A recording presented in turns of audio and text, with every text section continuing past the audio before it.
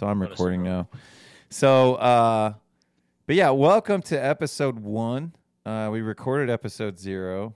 We're probably not going to release it. I might put it out on Patreon for the Sample Hours Patreon, but it's a good idea. So John Dowie and I, I guess the whole root of this show is John and I talked back before I was a microgreens farmer, and we did a couple episodes together, a couple podcasts, and I actually think I released it. No, I think it was 2 episodes, but I thought I released it as 2 episodes because I think we had something happened and we got interrupted. That's what it was. Yeah, and I think we might have released it as one show, but it was a big, long show. And, but I pretty much, at the time when I was starting, I was just going to be a lettuce farmer, and then I was going to also do microgreens. But then, when you're living in the middle of a city with that's the number 1 test market for restaurants, and you have a 15th of an acre, microgreens per square footage is a way better way to go. So over the past 5 years, John and I have talked off and on. It'll just usually be some random 2-hour bitch fest that sometimes it would be like a year. Sometimes it would be like a month. But then through COVID and everything, we just decided, it's a good idea to do content. Everybody's trying to put out shows about, I don't know. It's to us, we don't always feel like the shows are necessarily realistic. I don't think they're necessarily realistic. I think they're all kind of flowers and roses, and I think that there's plenty of people. My buddy just sent me some TikTok thing. The ultimate side hustle: get these microgreens going. And all of his microgreens look like shit, and it's just like that's just what we need. We need some asshole who doesn't know what he's doing, trying to get popular on TikTok. Like, oh, I do microgreens, and and I'm not trying to sound like a jerk. But I think that, to be able, my local mentor, Joseph Swain, told me anybody can get started in microgreens, but to grind away week in and week out and make it for more than a year, that is hard to see. You don't see that often. People talk about how much money you can make. Oh, on the side, make $1,500. That's a lot of work to make $1,500 a week. I do it. John does it. John's been doing this for how many years? 7 this year. 7 years, and I've been doing it. This is my 5th year. So I mean, full time. Let's see. I started the farm in 2016, but it was like a part-time thing, and I failed miserably midway through the season because I couldn't do it week in, week out with a full-time job. On my own. So then I hired Rich. And then Rich would plant. I would do the sales and deliveries. And then Rich and I parted ways. And now I have Tim that takes his place. And honestly, man, it is. I have a lot of advantages that you don't have. But you know what? We're going to get into that in the show. So we both have a different situation, which is going to be, I think, the advantage of this show is going to be.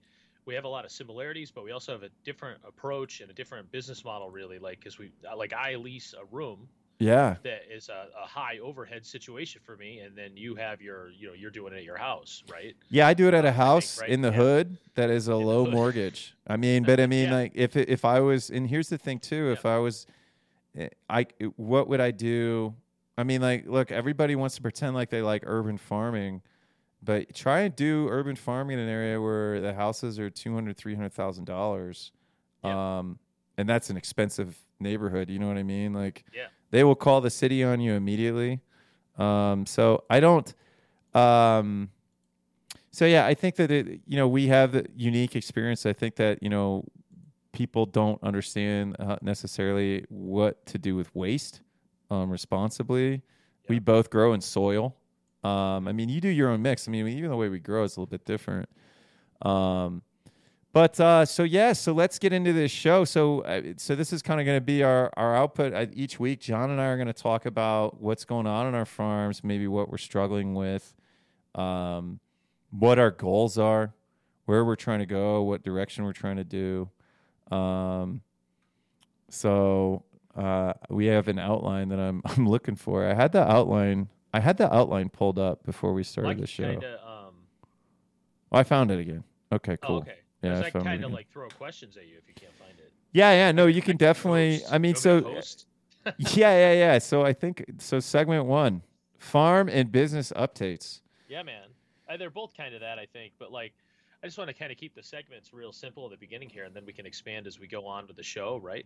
Yeah, So, um, at some point we might start taking questions from folks on the audience, that'd be from the awesome. show before, that kind of thing. That might be good.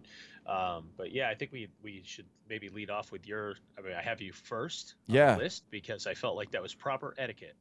Oh, thank you, sir. Thank you. I don't know. I just wrote it, so I'm like, I can't write my own name first. That would be weird and narcissistic.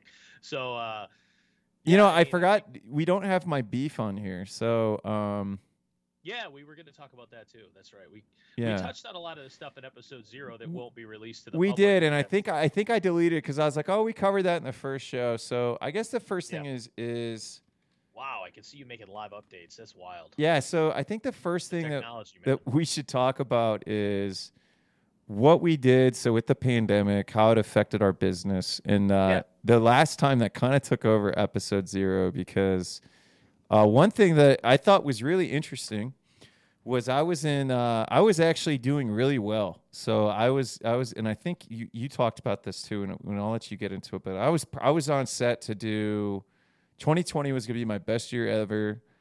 It was slated I was going to do over 6 figures in revenue, and I came close the year before.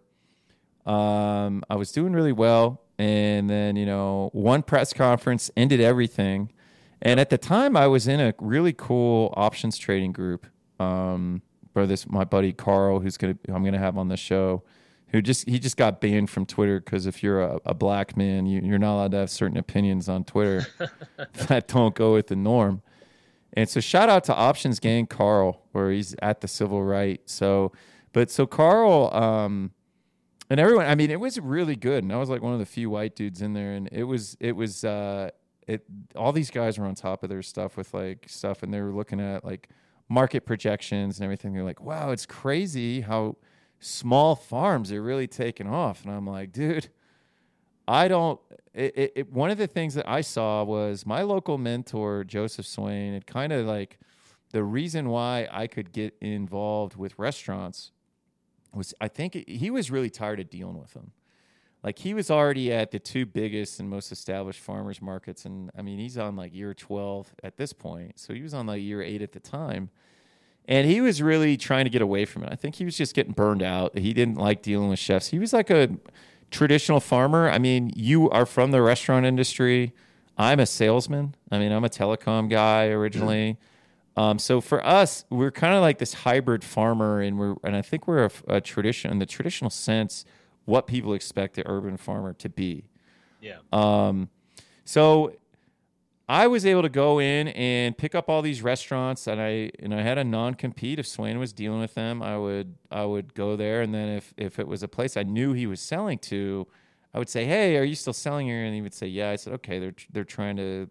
Somebody there is there. I'm giving you a heads up." And so him and I, he still helps me out quite a bit. But it was like I was just buying soil from him initially. And then I slowly went to the point, and he was like, "Hey, you need to start buying your own pallets." So he has a commercial space, but he has a bigger space than you. Like it has a storefront, and he does mushrooms too. And he'd been trying to get like permits from the city, and now he just got his grocery store certification. So now he's selling like local meat. He's selling everything. And it's really cool to see, because when the pandemic was first there, him and I were talking like, I don't know what the fuck's going to happen. He was selling to the local grocery store that could buy. So it was pretty much like whatever Swain's selling, I'm not going to sell. Like it's a big enough city. We don't need to compete. I'm not interested in competing. My product looks different than his, much like how my product looks different than yours.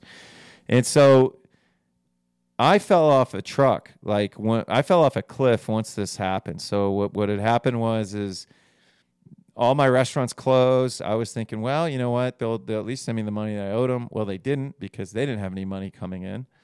I think at least 6 of their businesses I sold to closed, and they owed me money at the time. And so that sucked.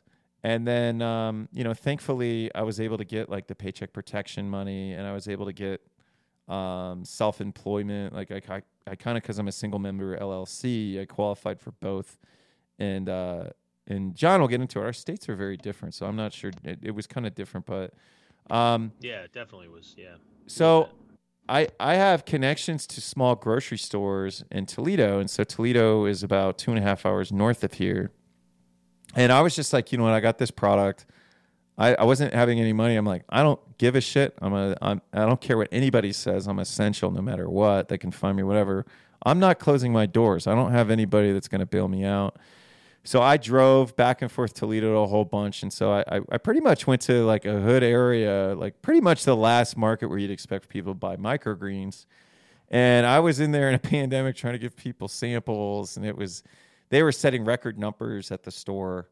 And so while I'm in there, the beef, I noticed that the price of skirt steak, my buddy Greg said to me, hey, the price of skirt steak is going up. It went up $3 a pound overnight. And I was like, huh. Well, I'm guessing this is probably a good time to try to get into, grass-fed beef, or talk to some people I knew from the farmers market that were involved.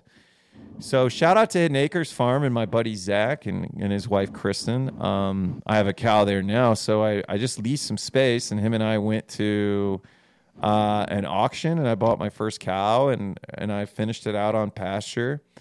And so I got in the grass-fed beef business because I was just like, well, like I'm not sure what's going on with meat. So worst case scenario, I have my own source of beef. And so, fast forward to today, the beef business has definitely been put on the back burner, but I need to really update the website because I feel like beef is kind of like my gateway drug into home sales. So selling direct to consumers, because I still think I need to figure out a way to get that into, just straight to the distributor in case, something crazy happens, because it's just based on the way things are looking these days.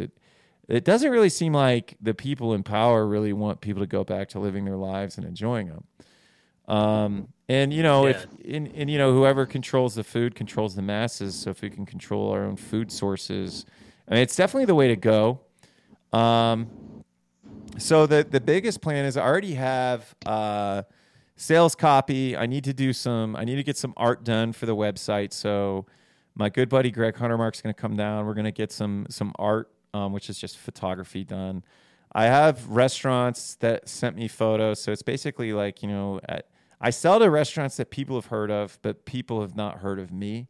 And that was kind of by design. I didn't originally want to sell straight to consumer. I thought it'd be annoying.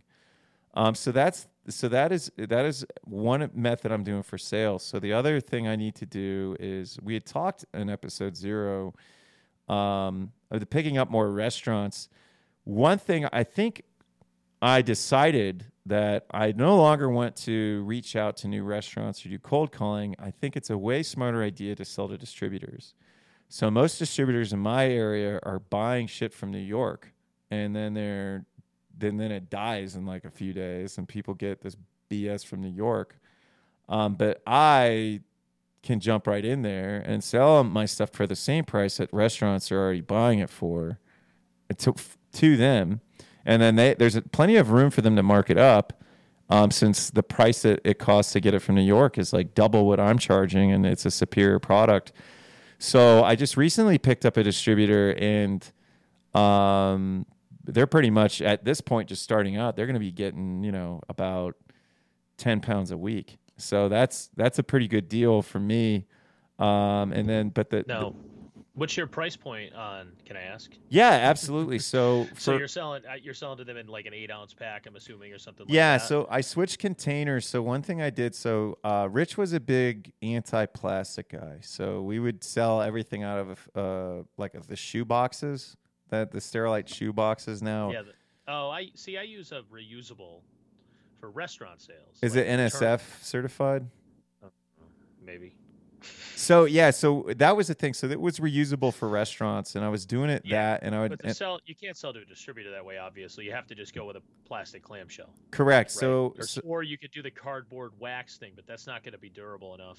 I wish there was a non-plastic solution, just because there's not. I mean, there's just not. I don't.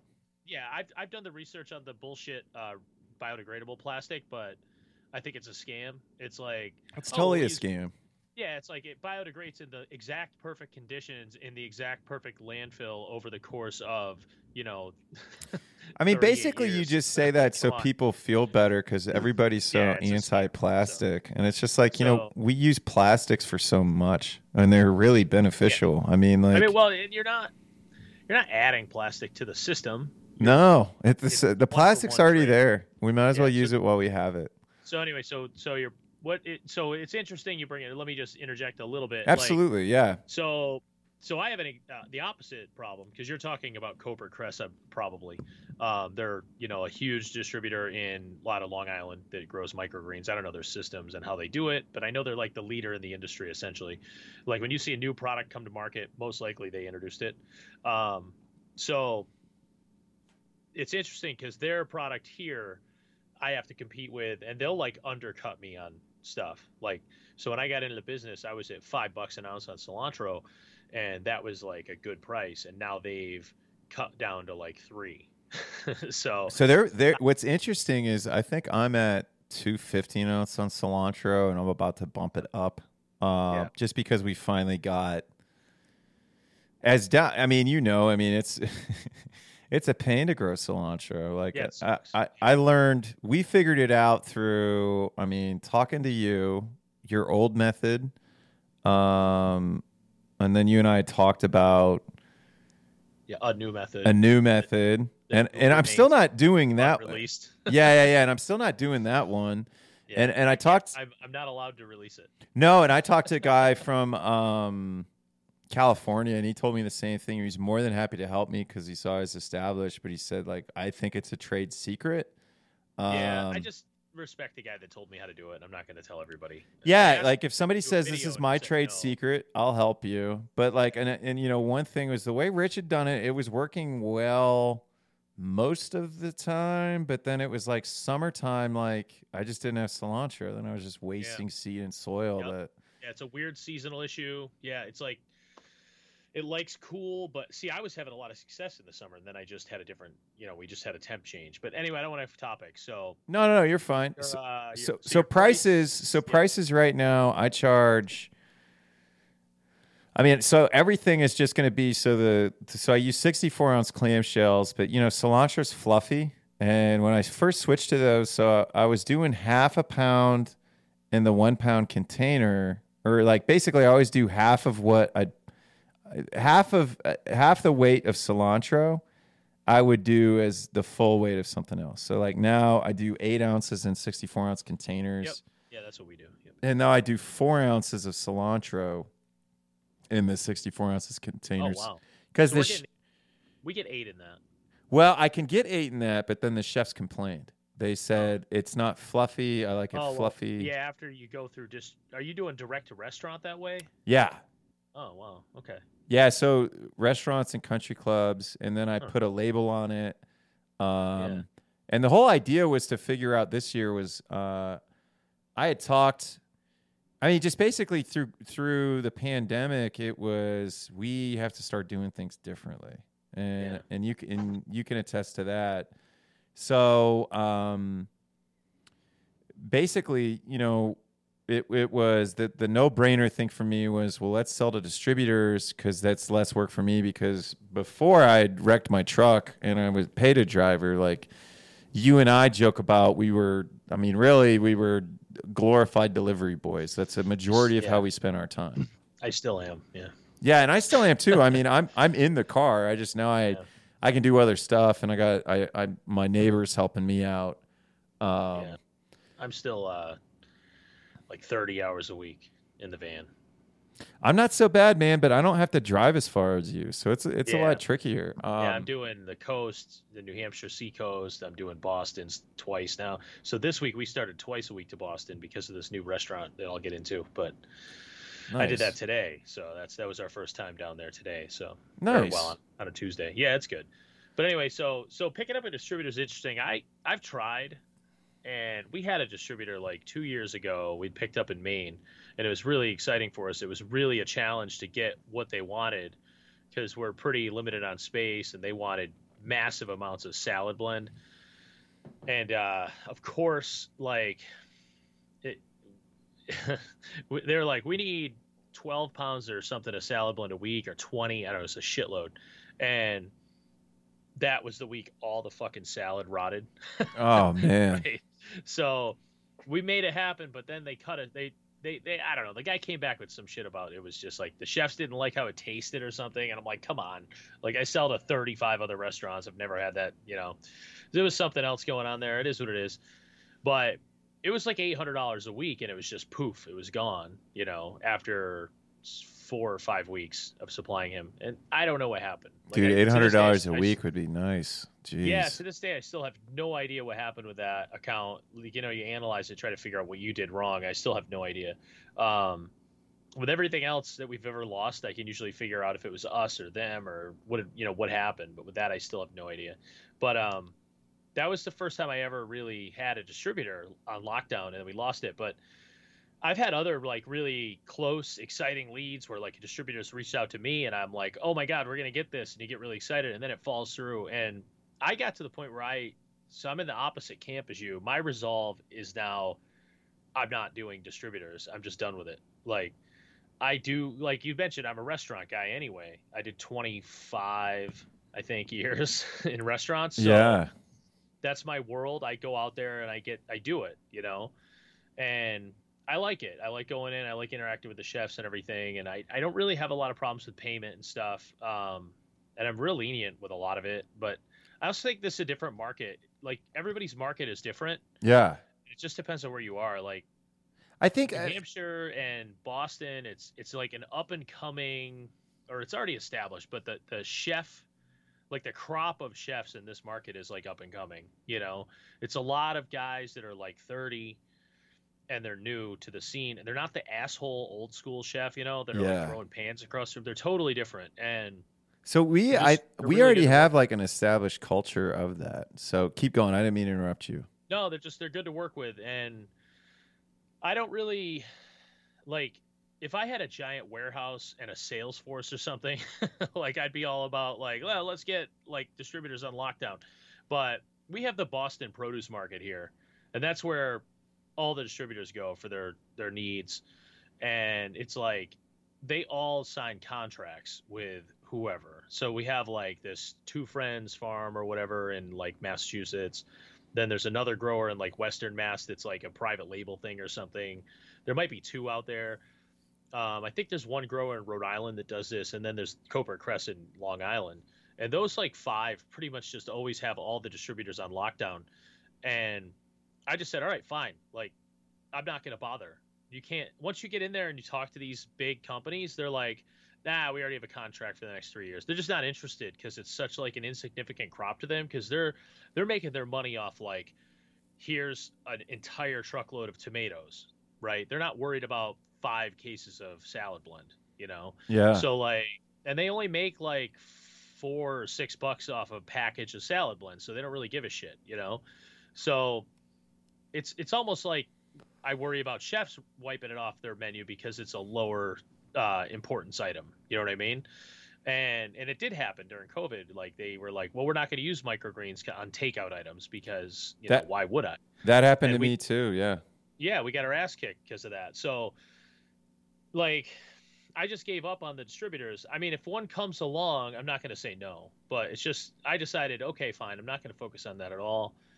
I'm going to look at like sealing up my market up here in New Hampshire, and then I'm going to focus on Boston. The weird part is, in between New Hampshire and Boston, there's this huge swath of land where there's a bunch of small towns like I sell to in New Hampshire, and there's probably 30 restaurants that I could like sell to.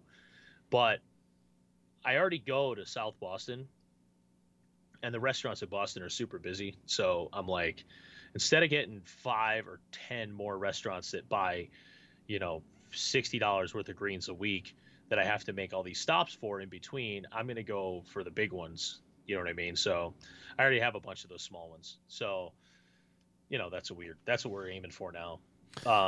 But it's interesting. The distribution method's interesting. And I just think it highlights that, everybody's market is going to be totally different. Like, it seems like it makes a lot of sense for you because you're so much farther away from those producers that I just listed. Yeah. You're competing with, right?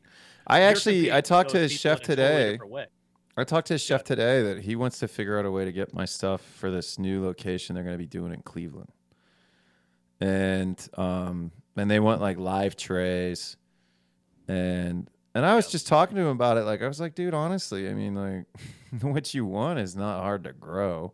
Yeah. And it's just one of those things. And I was trying to tell him about another topic we're going to get into is the supply chain issues. Yeah. And I don't know. I was actually looking at seed because they want like beets and lemon balm, and I'm not. I've grown. I grew beets before with Rich.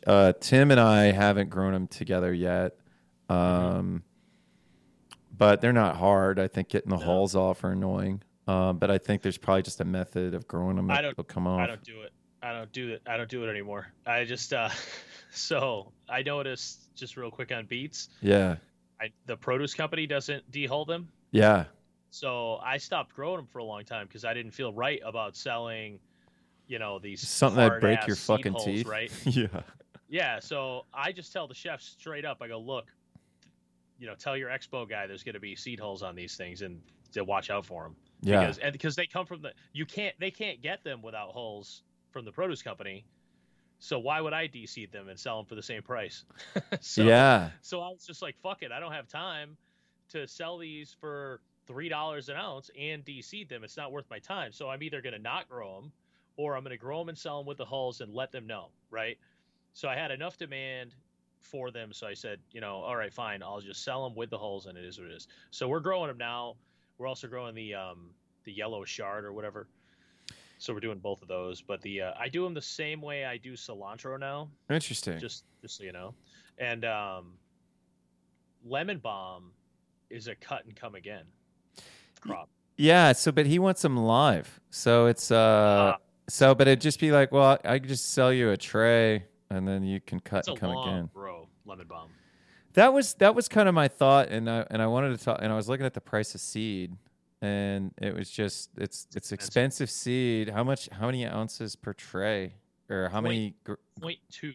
It's really low. Okay, so it's like basil, so it's not many grams of seed. It's less than basil. Oh, okay. Well, that's actually doable at that price. I would actually say it's probably half as much seed as basil. So I use 6 grams. I think. I don't use grams. I know you measure in ounces. You're like, I use the imperial method, sir. We won a war, so we don't have to do that. You know that, right? Even though we're trying to sell the country out. I'm literally Googling 6 grams to ounces. Yeah. So I can give you an idea right now. 0.2. Yeah, so I would say... Oh, so you don't use much basil at all. No, and it fills out. I mean, and I sell that as live trays. So I use about 8 to 9 grams of basil for a 10-20 tray. Yeah. Okay.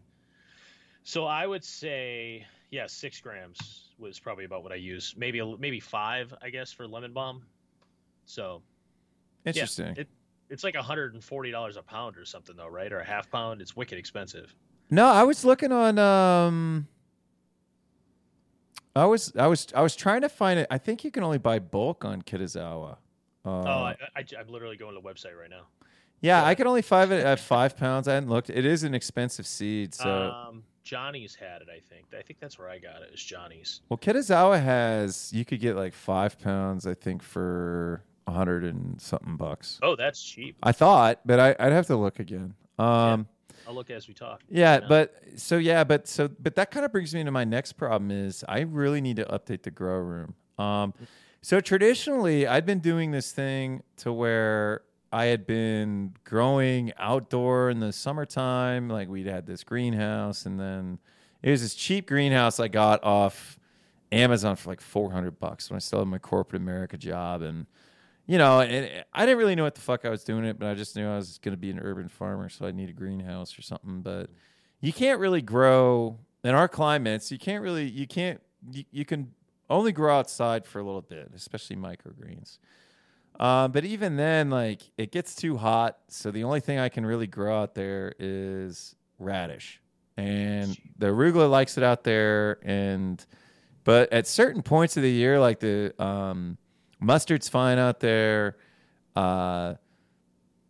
The kale and broccoli are, but if it gets too hot, and then this year, man, I don't know if it was super humid out in New Hampshire, or more humid than usual, but this summer, big time. Yeah, it was like 100% humidity a whole bunch, and it was the opposite of last year. Yeah, and so my stuff just died so much. Like I lost so many crops in the fucking greenhouse. And something, my local mentor Joseph Swain had said to me a long time ago is, man, like you can't control it. So if you're trying to get stuff, your goal with microgreens is to get to the finish line as fast as possible. And if you are constantly, like having to mess with that, or if the days are changing because it rains too much one week, or just anything like that, it's just not worth it. It's more work too for Tim. So Tim is like, the whole idea of the production side of the farm is to make it be as automated as possible. So with that, expanding the indoor growing. Now that, Rich isn't in there, he had so much stuff in the basement, like just, stuff I told him to bring, like stuff of value that he could sell. And, we were just busy with the farm, so we never sold it. But now that his stuff is in there, it's like, oh, I could have used this whole basement for growing. So the plan is to switch to LEDs. Initially we hadn't done LEDs because 5 years ago, not a lot of people were using LEDs. Like it's expensive, yeah. And they were really expensive too. So, if something breaks, like what are you going to do? So we just got those crappy lights from Lowe's that quit working half the time. Yep. Yeah, we talked about that in episode 0. We did, yeah. We talked about that in episode 0.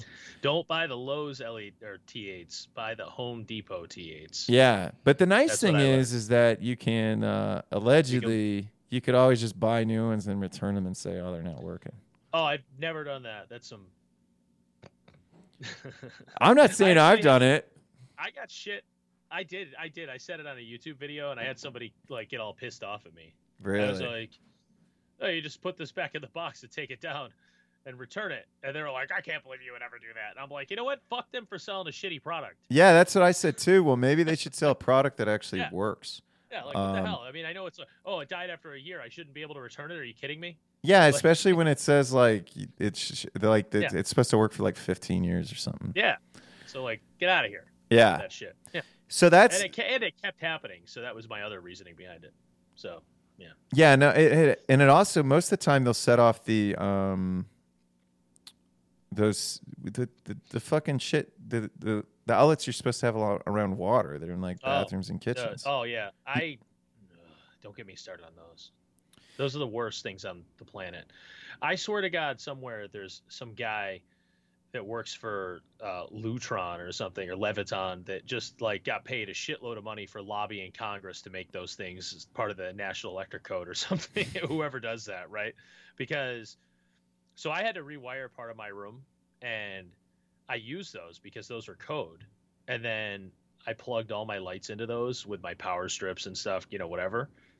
Fucking tripped every one of them. Yeah. And I couldn't keep the lights on. I was like, okay, I don't know what to tell you. Like, I have to take these out. And people are like, you can't take those out. And I'm like, well, I don't know. I can't run my business without having the lights on. So what am I supposed to do now? Yeah. So I just took them all out, and I went down to Depot, and I just bought the most heavy duty, 20 amp, whatever regular old school outlets I could find, like the high quality ones, and put those in. So I spent like, I don't know, like $30 an outlet basically in the end. Cause each GFI outlet is like $20. Yeah. And then I threw those away and went down and bought $10 outlets. I was like, this is fantastic. Well, and there was like 20 new ones. I'm like, oh great, I just spent like $400 on outlets. Like, this is fun. Yeah, so, I have to spend more money because I don't know, like, I had Rich do a lot of work that I don't think he would actually try to tell me. So do Do you have not enough electricity in the basement? No, I have enough electricity, but just the way it was wired isn't necessarily. Safe. Yeah. Yeah, and it was like it was already a bad situation, It's and not hard to run wires, to be honest. no, I mean Rich did it, but he just we should have added another box to it. Like I've had an electrician friend look at it, so thankfully I have some electrician friends that will help me for cheap. You needed a sub panel. Correct. Yeah. Yeah. And instead he just maxed out this panel, and it just wasn't. Yeah. It just basically he ran a new circuit for every panel, which was cool. But at the same time, it's just like, well, son of a gun, man. Like, that's not, it's not necessarily the best way to do it. So, I mean, the ideal thing I want to do is really take from my friends who grow cannabis and have like, dehumidifiers that you can run the water, maybe even filter the water. And so it's really as self-containing as it can be. So there's some things that I just need to figure out, but I mean, there's ways to do it. There's some people, some hobbyists that have set up these, basically each rack kind of is its own little self-containing. It's automated and everything. So I want to get to that point. There's definitely still, it's going to cost a lot of money. And honestly, like everything that's come my way, like this pandemic, and it didn't help that I ended up with that physical control, and I still have to serve some time in jail for like a 3-day weekend. I didn't know about that. Yeah, I wrecked my truck. I thought I told you that in the last show. We didn't cover that, huh? Oh, maybe a little, but you didn't. Yeah, I might have been drugged. Oh yeah, you did say that. I didn't but know you did some I don't time. know. Yeah, Hard no. time. Yeah, no. So I'm gonna have to go, and I only got physical control, but I don't have any vehicle right now. And there's just so much stuff to have to pay for, and then just the business has been really inconsistent until like it's just like whenever I think it's good, like something's happened with like either training Tim or the humidity kills most of my crops or just whatever. So it's been like. It's just been one of those fucking things, man. And like, so whenever I feel like I'm getting on the other side of things, like just more bullshit comes my way. I know what you mean in a way. I've been through that. I'm not there now. That's why. No, but I mean, we started this show because I asked you about getting some trays, and you're like, "You just buy mine. I think I'm done with microgreens." Oh yeah, because I was selling barrels. I was selling a shitload of barrels at that point, and you were like, you want to buy trays, and you were like, how you doing with microgreens? I was just fucking buy all my trays. Yeah, I'm good with this shit. Because I was like just working constantly and not making any money. And it's like, and that's something in the reality I think people need to understand about microgreens. It's like, you could grow in your house probably to a certain point, and then you got to move somewhere else probably, or do something. Yeah, right? I had to move. I moved somewhere else because at this point, I mean, it's already a 712 square foot house. I don't think the basement's included in that, but the basement's pretty much all production. There's not really living space down there. And, so I made it work with 2 grown men for way longer, that with somebody with a complete different personality who, you know what I mean? I mean, I don't want to, get into too much, but like it didn't end up working out. And so now, I'm renting this other place. I haven't, I'd like to cash flow it some way or how, but every time when I go to think about it, it's like, oh, I got to do this, or I got to do that, or I got to train, the guy that I just had wash trays and help me while I was harvesting. Now he's planting and harvesting. Yeah. So it's like, so I'm doing less work on some parts, but then it's like other parts there's still a lot of heavy lifting that needs done. There's still a lot of planning and design work that needs done, and that falls on me. So we're getting there, but John, I want to dominate this conversation. That's fine. I don't know. For some reason, my app over here decided to start live streaming, and I don't know if it actually was, so I had to hit stop and start. So I'm gonna have 2 sections, which is gonna be fucking irritating in post. Anyway, I didn't want to have a post. That's why it's gonna be irritating. Yeah. So Yeah, I don't know. I mean, I get it. There's always something, like I don't know. I've been living in this world where I'm trying to cram everything in because we have a new baby, and it's our first, and we're in our early 40s, and we're running this business, and obviously we just dealt with all the COVID shutdowns and everything, and my parents are in their late 70s, early 80s. I think my mom is in her late 70s. I think my dad's 80. I'm not 100% sure, and they live 6 hours away, and I just feel obligated to bring my kid to them every like 6 weeks or so that I can go, look, he's different now. You know what I mean? Yeah. So it's cram the entire week of greens and farming into a smaller schedule, that needs to be 7 days, but it needs to be crammed down into 5.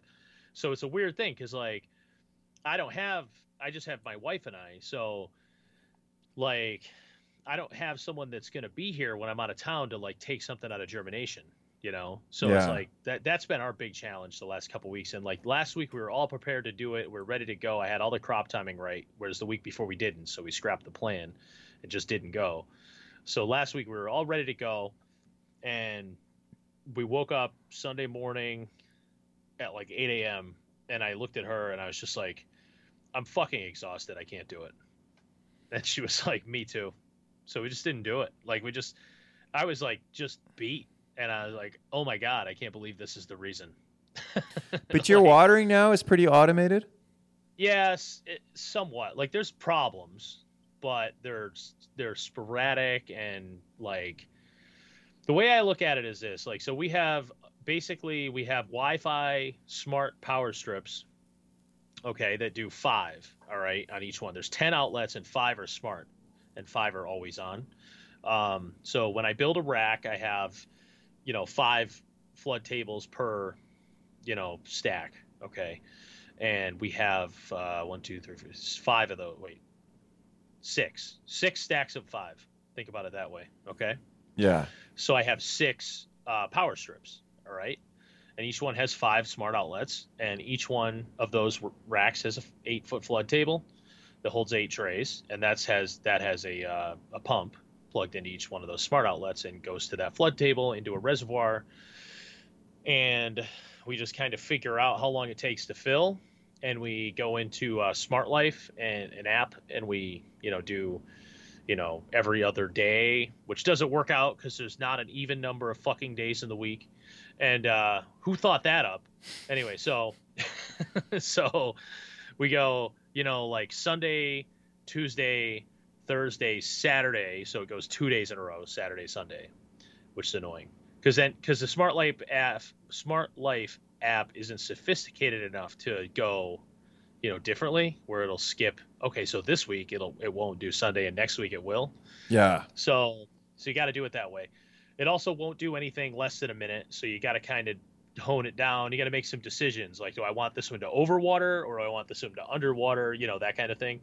So the way we did it was we kind of set it up that way with some of these mistakes that we understand are going to happen, but we reconciled it with the fact that we fuck up all the time if we do it manually. So like if I'm standing there with the app and just hitting on off on the pump and then getting distracted, which is I'm highly susceptible to, all of a sudden I'm overwatering a tray of basil or a watering table that's got 8 trays of basil, and basil's super susceptible to overwater, or it's affected by overwatering. So the mistakes that the automation makes are probably a little bit less than the mistakes we make, but it does make mistakes. So that's where we're at with that. So we just kind of accept the mistakes. So sometimes we come back after 2 days and some stuff's dried out, and sometimes some stuff's overwatered, and we just kind of go, it is what it is. And we'll so if it's overwatered, we pull the plug on the flood table for a day or two, and we monitor it, and then whatever. So we basically come here every day anyway, and I try not to come here on Sundays is it, but a lot of times I still do. That's just kind of my life. Whatever. So, speaking to the fantasizing of how to, you can grow microgreens in your bathroom and make $3,000 a week. Those fucking assholes. I come here every day and check plants and make sure shit watered correctly and move stuff around and plant things and tote bags of soil up and down the stairs, and you know what I mean. Do all that shit. Is your warehouse So upstairs? yeah, I'm on a second floor. Oh wow. It sucks. So that actually is probably my biggest, the second biggest problem with this lease space. My biggest problem with the lease space that I'm in is the inability to climate control it. It's very, very leaky because it's old, and I'm not going to spend the money to insulate it. So, you know, that ship has sailed. We've been here though for 6 years, no, 5 years. So I should have done it 5 years ago, but I didn't. So whatever. Of course, I didn't know 5 years ago that it was so leaky. You know what I mean? Yeah. Yeah, we. And is it one of those situations where like if it's leaky, like you have to fix it? Like is it one of those commercial? Oh wow. Yeah. I've talked to them before about like, hey, the rooftop heating / air conditioner, you know, heat exchanger unit is from 1956. Maybe we should replace that. And they're like, well, you buy the unit, we'll pay for the labor. And I'm like, fuck you.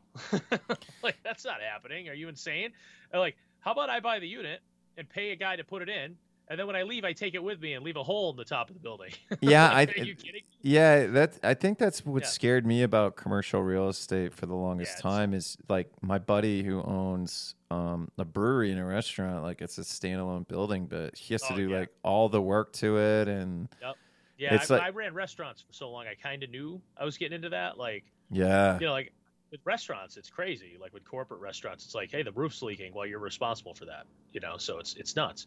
So I, you know, I just put in space heaters. I just went, all right, I just won't use that piece of shit, and I turned it off on the panel, and I put 2 space heaters in. But now I have the LEDs, and they put up so much heat. I really don't need much heat in the winter. It's actually more of a fight in the summer to keep it cool. And even now at nighttime, it's like 60 something outside.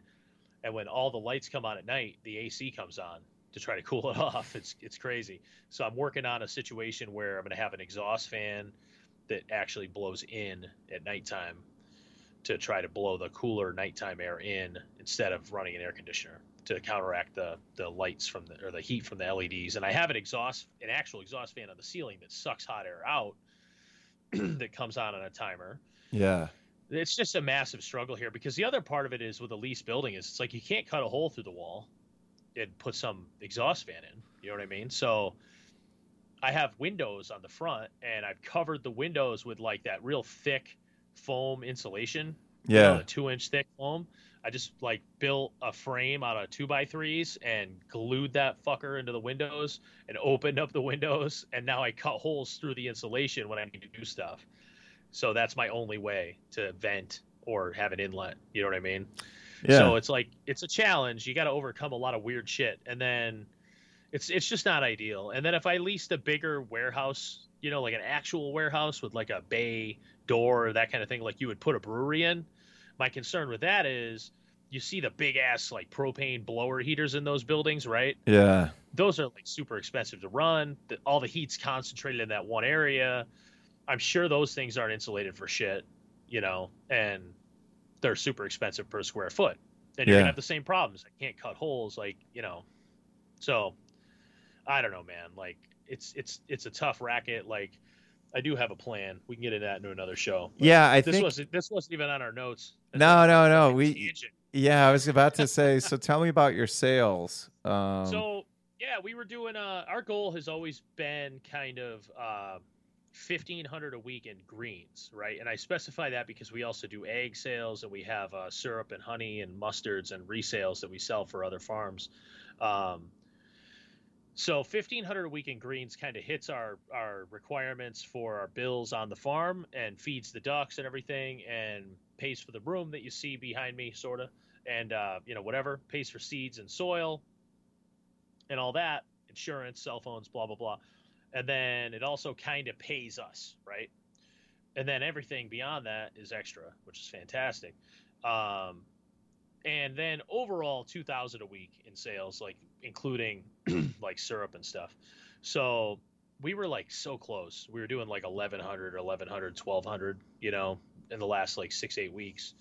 And then, well, actually 6-8 weeks ago. And then I started like a marketing effort probably.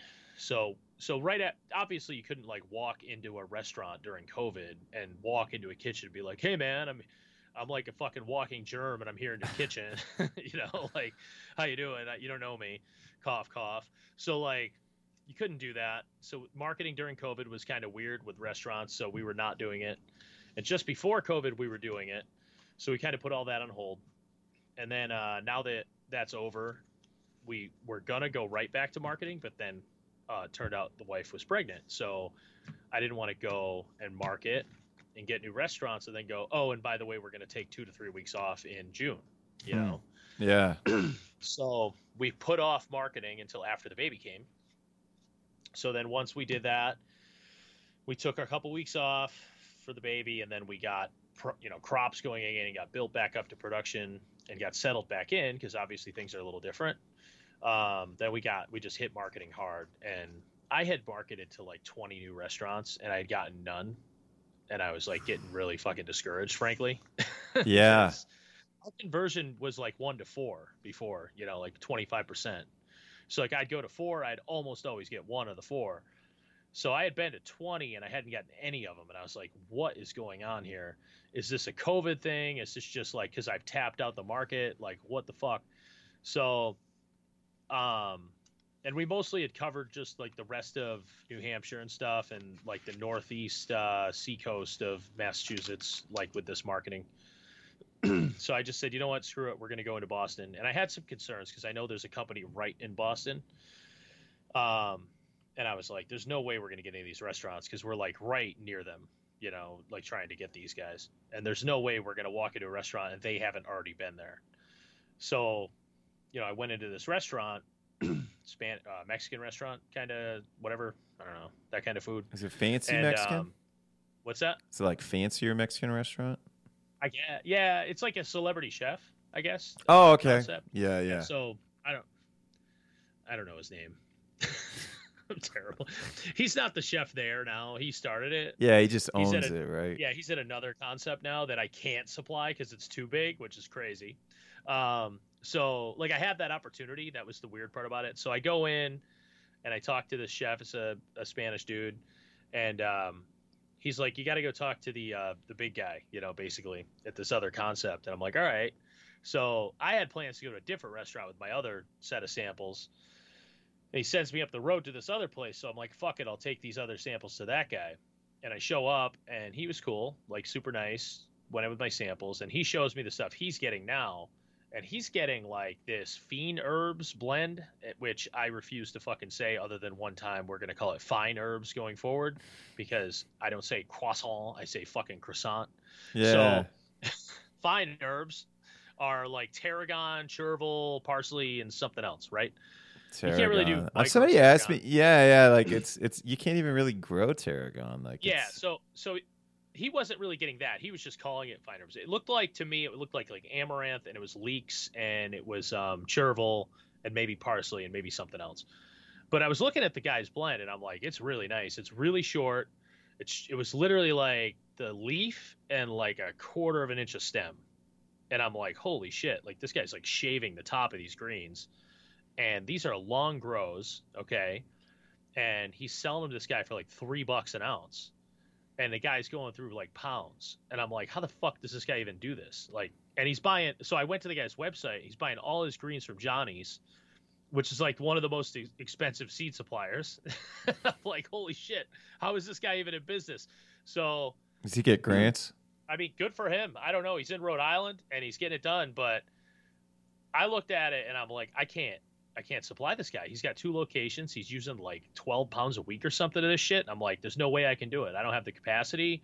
And it's like, I don't even know how to make money on that. So I grew some test trays, but I was like, there's no way. So, cause every one of those crops is pretty much, I mean, the amaranth's fast, but it's a pain in the ass. And like, I think I have amaranth seed. I think we just grew it once. I fucking hate it. I won't grow it. It's the worst. It dampens off. It's the worst. So chervil, parsley, and leeks though are like a 17-day grow, so it's kind of a longer crop, and it's like, oh my God. And then you're cutting it like this tall. So you're yielding like 2 or 3 ounces to a tray. Yeah. I can't even imagine what you got to be able to do to get enough for this guy, And maybe it's a little shorter grow time because of that. Who knows? But anyway, so that didn't work out. But he did say, like, the other guy at the Spanish restaurant is on his own and he can make his own decisions. So I was like, all right, I'm going to focus on that. So he was only getting pea tendrils and cilantro. So I went and just fucking hammered that the next week and I got it. So that is pea tendrils and cilantro, like $500 a week. So oh wow, so he's ordering awesome. A lot. Yeah, it's a lot. No, I had to do pricing though for him. So that was the thing. He's like, basically just pulled out the invoice for the produce company and said, "This is what I pay." And I went, "Okay, that's what I charge." You know what I mean? Like, what are you gonna do? So was it less than what you were charging normally? Oh or? yeah, it's like for the cilantro, it's like half what I charge. Like, so I was at the time, I actually just came down on my cilantro price because I was having a hard time producing until recently. What if actually New York they dropped prices because I took so much of their money and then it fucked you over? That'd be fucked up. I would come and burn your grow room to the ground. No, because I charge like half of what Premier Produce One is buying it, and then they mark it up. So at some point they can't, right? I mean, yeah, I don't know because I don't think I remember like I took some aquaponic vertical growing companies lunch money, like some joint out of Akron, right? And they're like, we don't understand how we could charge that little. It's like, because I don't have the overhead. Like, I don't have a bunch of employees. And honestly, like, I have had that happen to me. Like, so. Oh, I just recently had somebody come and they were selling shittier pea shoots than mine to a restaurant that I've been with since the restaurant opened. And they still want my cilantro. So I said, yeah, no problem. And then I gave him like a bunch of pea shoots for free. That's what I did. Because I was just like, look, I saw if they're cheaper than me, I know that it's going to be hard for them to stay in business. I saw what they have. Their stuff looks like shit. Yep. And they were using my old containers. And they didn't even use like a paper towel or anything to protect the greens. So dude, this is like, it's like the people that I had to compete with moved out there. That's funny. It's like fucking exact. Like, or it's like they bought the same course. Yeah, maybe. So like I had this shitty lettuce farm up north of me, and it's it's one of those things where it's like I had to start out from shit, and this is like a farm that grows lettuce, and they inherited all their land and stuff and whatever. They have zero overhead, and they show up, and I had been in communication with them at some point. And I said, look, I'll stay out of your area. Whatever. If you ever want to resell some of my shit and vice versa, let me know. And then like 6 months later, they're in my biggest account, like poaching my shit. And I'm like, what the hell, Yeah. So I was like, all right, motherfucker, it's on. So I did what you did. They were still buying the specialty stuff for me, the stuff that like, it looks like you're making a lot of money on it because it's high dollar. But you're actually not. No, and actually you try to save that stuff for people that get the stuff that you actually make money on. You're actually making your money on sunflowers and radish and peas. Yeah, so you only reserve the nice stuff for those customers because it's like, well, I'm going to reward the people that get other stuff too. Yeah, so they were buying like shiso and like basil off of me. And then they started buying sunflower and peas off these other assholes. And I was like, are you kidding me? So I just started showing up with peas, and I just was giving it to them. Yeah. It fucked them up. So, eventually I just like confronted the chef and I was like, dude, you're fucking killing me. Like, I don't understand what's going on. Was there a problem with my product? Like what? And he just probably said, no, it's just cheaper. I'm sorry, man. Yeah. Well, he said, no, his answer was this, and it blew my mind. He goes, well, I want to help them out, and I have to get a minimum order from them. And I'm like, so let me get this straight. They need help, but then they're setting impossible fucking parameters, and they have a worse product. Yeah, that costs more money. I'm like, what kind of fucking help do they actually need? Whenever a chef tells me I want to help as many farms as possible, I just say, well, I don't want to work with you because it's like, it doesn't help the farmers to like have to compete with each other, and like, well, it's not worth our time to just drop off like $10 worth of stuff. Yeah. I bought a new gun 2 days ago, right? Yeah. And I needed a small carry gun because apparently you never know when some jackass is going to shoot up a fucking supermarket in a small town. So I needed a smaller gun because I don't always carry.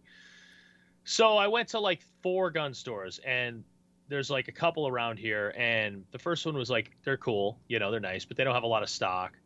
So there's that place, right? And they're a little pricey. Then I went to the second place, and they always have everything, and everything's super cheap, but the guy is just such a prick, And I'm like, why, man? Like, what? And it's no reason. You just walk in, and he's closing in a half hour. And he's like, we're closing in a fucking half hour. And he's like, and that's exactly what he said. And I'm just like, yeah, I get it, man. I can read. It's on the door. Like, calm down.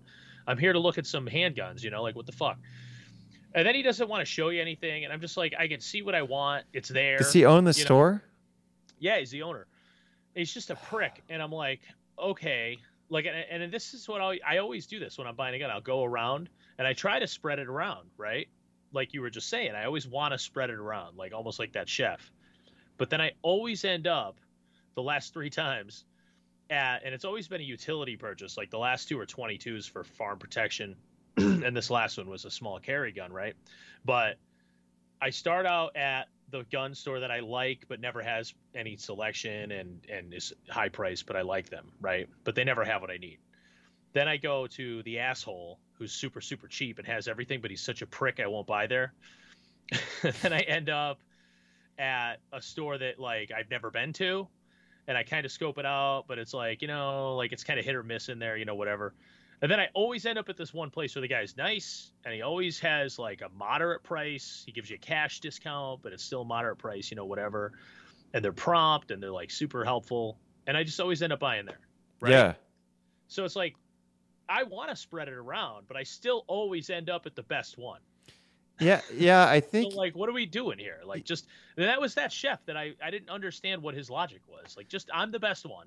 Yeah. Like, and I'm not being a fucking pompous asshole right now. I'm looking at the product and it sucks, and their weird parameters make their customer service shit, And my stuff is like, it's washed, it's in the right packaging, it's got the moisture pad. I do custom orders. You can order 2 fucking ounces from me. This guy wanted him to order like 6 packages minimum or something. You know what I mean? Like, what the hell? And it's like, I don't know. It'd be like if he went straight to the asshole every time and asked for punishment. Yeah, I never understood why farmers make crazy demands of restaurants. And then when restaurants fall in line, it's like, I'm trying to help you save on food costs and quality. Like, my shelf life's going to be superior. My quality's going to be superior. I'm cheaper than the distributors, and I'm consistent, just as consistent. I mean, I've had issues this year, but I'm just as consistent as the distributors. So what's the problem? Yeah. So... I think the lesson there is like, if you're trying to start out or if you're trying to be successful at this, like the low hanging fruit is make your business the model that isn't what I described there. Right. And what you just described, it's a shitty place, and go in and talk to chefs or whatever your customer is. Right. And figure out what they're lacking and design your business around what you hear the most that like their problem is. Right. I mean, Don't step on like, look, if you want to go to business, if you want to go to war with me in business, like I'm an asshole. Like like that, like I've tried to help a lot of small farmers, and I said, look, I'll distribute for you and I'll just buy it from you. Yeah. And then they try to compete with me and then they lose. Yeah. So, well, hey, how do we want to end this show? We don't actually have any outro on the sheet, but we're at an hour. We got nothing. I think that, so we covered like a 10th of our list. I think I actually covered all of my stuff. Oh, did you? Yeah, you covered. I think I dominated a little too much. So yeah, we're good on my stuff. That's fine. We'll cover some of my shit next week. Oh yeah, I did talk about. Yeah, we didn't talk about your new account, potential new account. No, we did. Oh, you did? Okay, cool. Yeah, that was the big one that I can't supply. And then. Oh shit. The quail thing. Yeah, we didn't get into your quail. Yeah, but that's whatever. Yeah. Actually, that's probably best to put that off because I have some other parts of that I'm experimenting with. Yeah, and I'm having supply chain issues, man. We kind of touched on that. Well, we should really get into the trays and how all these new farmers are making it. Talk about supply chain, and that's the worst too. Like right now, like you're hawking these courses for people to make money, and it's like there's no place to get trays. So now all these people are buying trays. There are no trays. They're going to be in business for 2 months and probably throw their trays away. So so this is it. If you're in Columbus, Ohio, and this is how I want to close out the show, or you're in Ohio in general, and you have old microgreen supply that you purchased and you don't want to use it anymore, please contact me. It's capitalcitygardens@gmail.com, or you can message me through Twitter or Instagram, Cap City Greens or @DrewSample. Reach out to me because I need some I need some trolls. I need some trolls. I need some trolls. I need some trays with holes in them. Because Dowie did you reach out to True Leaf yet to see? Oh, no. Oh, I forgot about that. What I do have is I have deep trays. Yeah. You talked to me about that solution, which I'm not ready to do yet. No shortage right now of deep, heavy-duty trays with and without holes.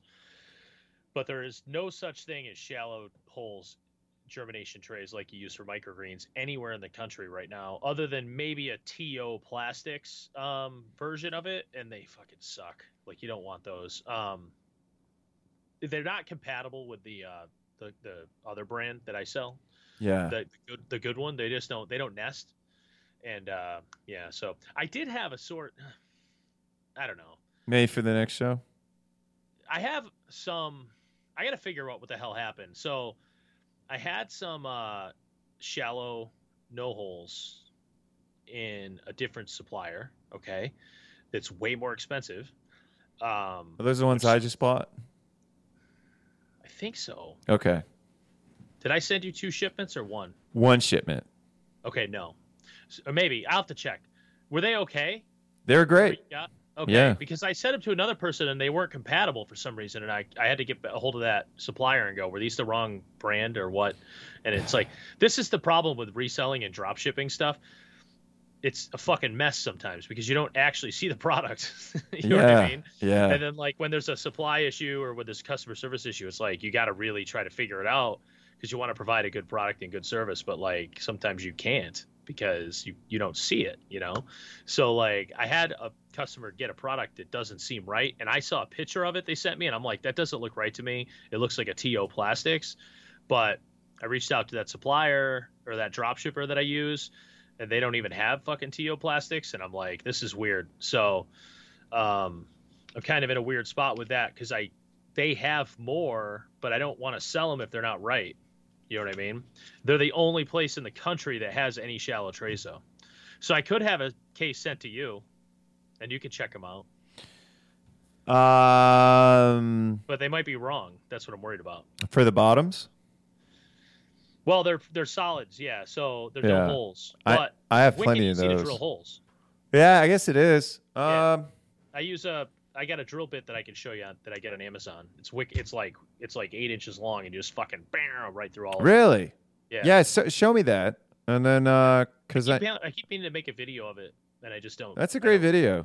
That would actually be a really helpful video. Me drilling holes through trays. Great video. Yeah. You know what was. Yeah. So okay. So let's have a call to action. What do we want to have a call to action for our listeners? I think if you if there's anything you want to hear us talk about, put it in the comments of my YouTube video, and we'll try to get to some questions. And also for the algorithm, put 8-inch drill bit, just so we know that you listen to the whole thing. So if you listen to the whole thing, put 8-inch drill bit in the. Smart. I like that. Yeah, I've been watching a lot of More Plates, More Dates. That dude really understands YouTube. I don't know anything about this, so. Yeah, so for the algorithm, make sure you guys like and share the video too. So it's gonna be, I think you're gonna be the only one that does the video. So it's up to you. If you want to put it out, you can put it out. It makes more sense. It makes more sense for you just to do it, man. Yeah, it just makes more sense for you to do it. Yeah. I know we talked about Odyssey, and I don't know, man, it's such a pain in my ass. Like Odyssey BitChute. They won't auto transfer my shit, and they need 720p, and I don't know, man. I always put everything up in high def, and then But since I'm gonna output this through my software, it probably only take me 5 minutes to put it out in 720. So maybe we'll do Odyssey and YouTube, and you're gonna put it out in Podcast 2.0 at some point somehow, or you already are. I'm gonna just put it on the sample hour feed, and then and it's already in the index, but I didn't have to do anything. Like Adam Curry and them already pulled it. Awesome. Shout out to Adam Curry, the Podfather. The Podfather, man. The Podfather. Nice. Yeah, I'm trying to get my show on the No Agenda stream. Sir Bemrose is not. I don't know. I don't think he likes me, so I'm gonna make him listen to this one too, and he'll probably say, I don't like you. It's just whatever he keeps saying. Well, I don't he won't know. like this part. Yeah, I don't really care. I mean, well, we both listen to the goddamn show. I know, and I'm a knight. I'm a We knight. love it. I'm a Oh, knight. are you? Yeah, No, I'm Sir how much Bubba is that? Hotep. How much does that actually cost? It's $1,000. Oh my god. So I was using Like a it. I was using it to. I mean, I made enough money in like from promotions with the listeners. So because I was just doing it to advertise my farm and like, hey, if you're in the Columbus, Ohio area, like once I get my website going, I'll probably do it again. So make another donation. You advertised and then used the Yeah, and John Dvorak gave me and Adam gave me a great plug. It was awesome. No shit. Yeah, and my buddy Nathan Frazier wrote he wrote my note, so like for free, and he does sales copy. Once there's supply again, Yeah. I have other items I'm gonna add to the online store. Yeah. And I have a nice new website named agoristgreenhouse.com. Agorist Greenhouse? See, we all say it different. Yeah. Anyway, so yeah, or you could get it at dowiefarm.com, but whatever.